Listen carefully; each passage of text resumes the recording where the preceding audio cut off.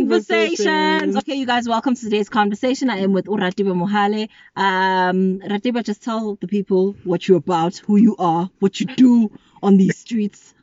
Hi everyone, my name is Ratiba Mohali and I'm a digital account executive at Blue Marketing. So basically what I do is content creation, copywriting and social media management. Basically, long story short, he's a big deal. But yeah.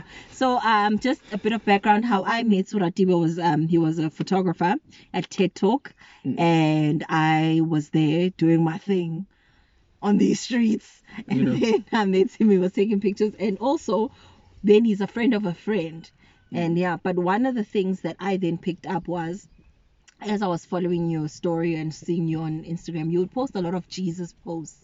Yeah. And I was like, wait, this guy knows Jesus. He's about his Jesus game. Just maybe, how did you come to know Jesus? How I came to know Jesus was in 2005. It was after I went to initiation school. Okay.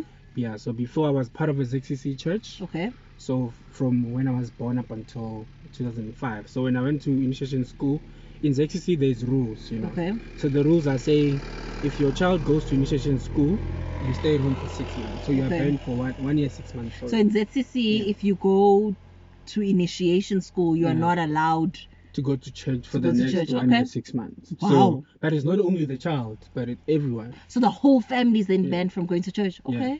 So that's what happened. And then my mother was like, okay, I'm not going to sit at home and you guys are not going to church. Let's go to Bazalwane. And that's how. Guys, so everyone, maybe if you don't know what Bazalwane is a charismatic church. We call them the Bazalwane churches. Yeah. And how was that experience like? The experience was different because where I come from, there was no lot of scripture teaching, So, and there was a lot of things going on, more of customs and, a lot of things that they're doing. So it was a lot of traditional things. So here you go to a church, it's very traditional, and then you go participate in a cultural activity, and then the church bans you. Yeah. Basically. Okay. Yeah, so they say, no, our rules. Our rules. It's our, okay. Yeah. Now being young and being in university and being Christian, how's that like? Hey guys, very hectic one, eh? So what happened was, from the background that I come from, I had a different skewed, belief of what Christianity is, or what is Jesus and all that. And it was, you don't sit with the sinners, if you put it in that way. So people who do stuff, drink and do all those things, you are not part of the crew. So it's either you are this side or you are that side. And did you believe like that initially? Were you like, in your heart of hearts, you were like, hey, look at all these people drinking, going to hell? Yeah, that's what I believe, because at home you'll get the people who sit in the corners to say Muruti when they refer to me, but I was not hanging around with them. But they gave me respect to say, this one is a righteous one. Yeah, so Kim Ruti, this one. Right. So I never gotten used to chill with them, up until I got to university. So, and boom, I stay in a commune where the guys are drinking. Come on. So the guys are drinking, and so every weekend I'll go to church, and every weekend, Friday, Saturday, Sunday. And how was that like for you? Coming from the space of you don't drink, you don't smoke, you don't sleep around, you don't swear, you just, and then boom, now you're in the space where sometimes it's even people that are going to church. Yeah. Right? It's people that are going to church, the people that when there's a prayer meeting, they'll be there. And now they're in the space and they're doing all of that. How was that like for you? Yeah. So I think fortunately for me, it was the space I was staying at. They were not going to church. They were just, the guys I stay with. So during the week we'll have nice conversations about soccer, about girls, about everything, But on the weekend, when I come back from church and I found them chilling around in a circle and they're drinking, I'll go sit in my room, So up until, one time I'm like, I sit with these people every week. There's so much I'm learning, Right. Then what makes it a difference to sit with them every single day, Right. So that's what happened. And then I started, when I come back from church, I'll go take out my blazer. I used to dress up a lot, like wear suits and stuff. Yeah. So now, we chilled, we wear, I think Devin changed me. So that happened. Devin swag! So yeah, and then I'll just take off my blazer, I'll make my tie and go chill with them and just have my water. And we all chilling and talking, And that happened for a while up until one of the guys asked me to say, why are you always coming and chilling with us and you don't drink and you don't right. All those things, and that's when I realized that if then you want to have an impact on people, treat everyone the same, right? Yeah, regardless of whatever the person is doing, whether they're doing things that you're not doing, but treat them as human beings, and then that's the easiest way to impact their lives. So, and then okay, it repeated every weekend. When he asked me that, why are you always coming to sit with me, I'm like, no, I chill with you guys every week, and so what makes it a difference now during the weekend? Guys, yeah. And then now, how do you now personally, on a personal level, how do you withstand from temptations and things like that? I think the issue of maybe alcohol, I grew up in a family where I was never exposed to that. Oh, okay. So I was never exposed to alcohol, never touched it in my whole life till today. Really? Yeah. Really? Yeah. How do you feel about alcohol now? Me? Oh, you mean drinking it, or how do I feel in general? In general. No, for me, it's just whoever do it. Do your thing in the world, and then personally for you? It's not for me. It's not for you. It's not for me. You just, the drinking thing for me is people also ask me, I don't drink either. People ask me, why don't you drink? And it's like, I did grow up around family members that drink. I just, and I've had a glass of wine in my life, or two. I never had even a glass of wine. A glass of wine or two. But, and then I just came to a point where it was like, I don't want to drink. Yeah. I just don't. I don't know. I can't explain it. I can't put it into words. I just know I wanted to be a woman who doesn't drink. And then it was a whole thing of I've never been drunk in my life. I've never been high. I've never smoked anything though. Me too. Never smoked anything though. There is a big part of me that really loves being sober. Yeah. I love being so. I don't even like it when I'm under the influence of emotions. I love being sober-minded. I love being in a space where I know that I'm reasoning. I'm fully reasoning and I'm fully in charge. And I often say to people, I like feeling. But I wanted to, so you don't drink. What's your reason for drinking, for not drinking and not smoking? No, I think the influence was, firstly, not growing up in a space that you're exposed to that. And secondly, seeing what alcohol did to the people in my community. I was the kid who was a bit, good at school. Right. So you were on a pedestal in any way. So anything, anything that can distract you and try to move you away from your schoolwork and all that, it's just out. It's either I play soccer or I stay at home in books. Right. And then now, just the God thing is a big thing, especially when you get to university, and there's so much information out on who God is and who God is not. Maybe God is, and then there's so much information on we have been we've been brainwashed, we've been colonized. It's a white people's things. How do you feel? How do you balance still holding on to the God you were taught? And the God who's real for you, and then versus what everybody else is saying around you. How do you? Where do you come? Yeah, where's your line there? I think for me, I'm a very curious person. Okay. I'm a very curious person, so I'll read. I don't want to say I'm a conspiracy theorist, but I'll read those stuff because they fascinate me. Right. So when I got to university, I got exposed to a lot of conversations around God, and who is He? Right. But I've always left something in my head to say, I believe there's a higher power somewhere that is doing all this. All of this, right. We can have all the views that we have, and I always said, God has to be a God that does good to his people. So with a lot of, I think, and then you started seeing a lot of different churches rising up and sort of people posing as different things, and you start asking yourself, I used to believe in that person, now this person is doing 1, 2, 3, and with more learning, I got to understand that most of the people, like maybe the people you call fake pastors, they start well. They are called, they start from church, but along the journey greed. Something happens. You know, money happens and lifestyle and fame and all those things happen. And all those things happen, and then now they move astray. They start doing things, you know. Right. So I always say that a God that humanizes human beings, he can't be the God. Right. You know, so people cannot go and eat things that are not meant for human beings to. Right. A God that dehumanizes is not a God. I like that. Yeah. And so, what do you believe prayer is? For me, I believe prayer is a communication with God. Communication with God. The scripture speaks of Jesus as the mediator. Right. You know, the mediator between us and God. So we go to God through Jesus Christ as the way to God. So the only way for us to be able to communicate with God is through prayer.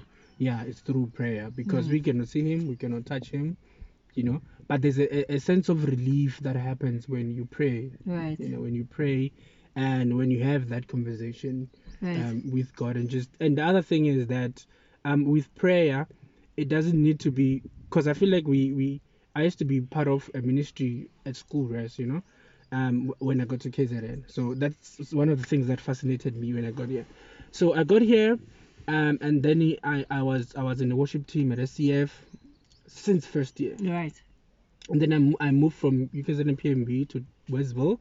And then what happened was I got into a ministry dress. You know, I was a part of, you know, the exec and all that. So we were part of those people. But one thing that always fascinated me is that these people prayed the same way. They sound the same way. As in everyone in the organization prays the same way. Yeah. And like if they sound the same way. I don't know if it's because of influence. And the other crazy part is that they sound like they're pastors from their churches. Oh, you know, where they come from. Okay. So they come there, because I had a conversation with somebody like, which church you come from, you know? Because I felt I come from a different church where it's more relaxed, you know. You pray. I don't understand the noise part of prayer, right. You know. So you just pray to God, and it's all. Unless if you are praying for people, then that's a different case. Right. But what will happen is those people will pray the same tones, most of the time same words. Yeah. And all those things, if you go look at the church they come from of their pastor, it's the same way does the the pastor same does way. it. Yeah. Then I wanted to ask you this. I have to ask you this. Sorry, but what's your view on sex? View on sex. I always had the view sex before marriage. I still have it. Sex before marriage is a sin. Yeah, it's a sin, but I've done it. So yeah, we've been there. Oh, hello, Confessions 101. Confessions, it's conversations. So yeah, I think university came, you know. But so now what I'm meaning is moving forward, what is your view? Being a person who says, okay, this is what you believe, this is what the word says. Do you still say no sex before marriage because of where you come from? Okay. Yeah. I hear. I'm still standing on that. And then, do you think because you are now Christian, they should be aware of how you carry yourself?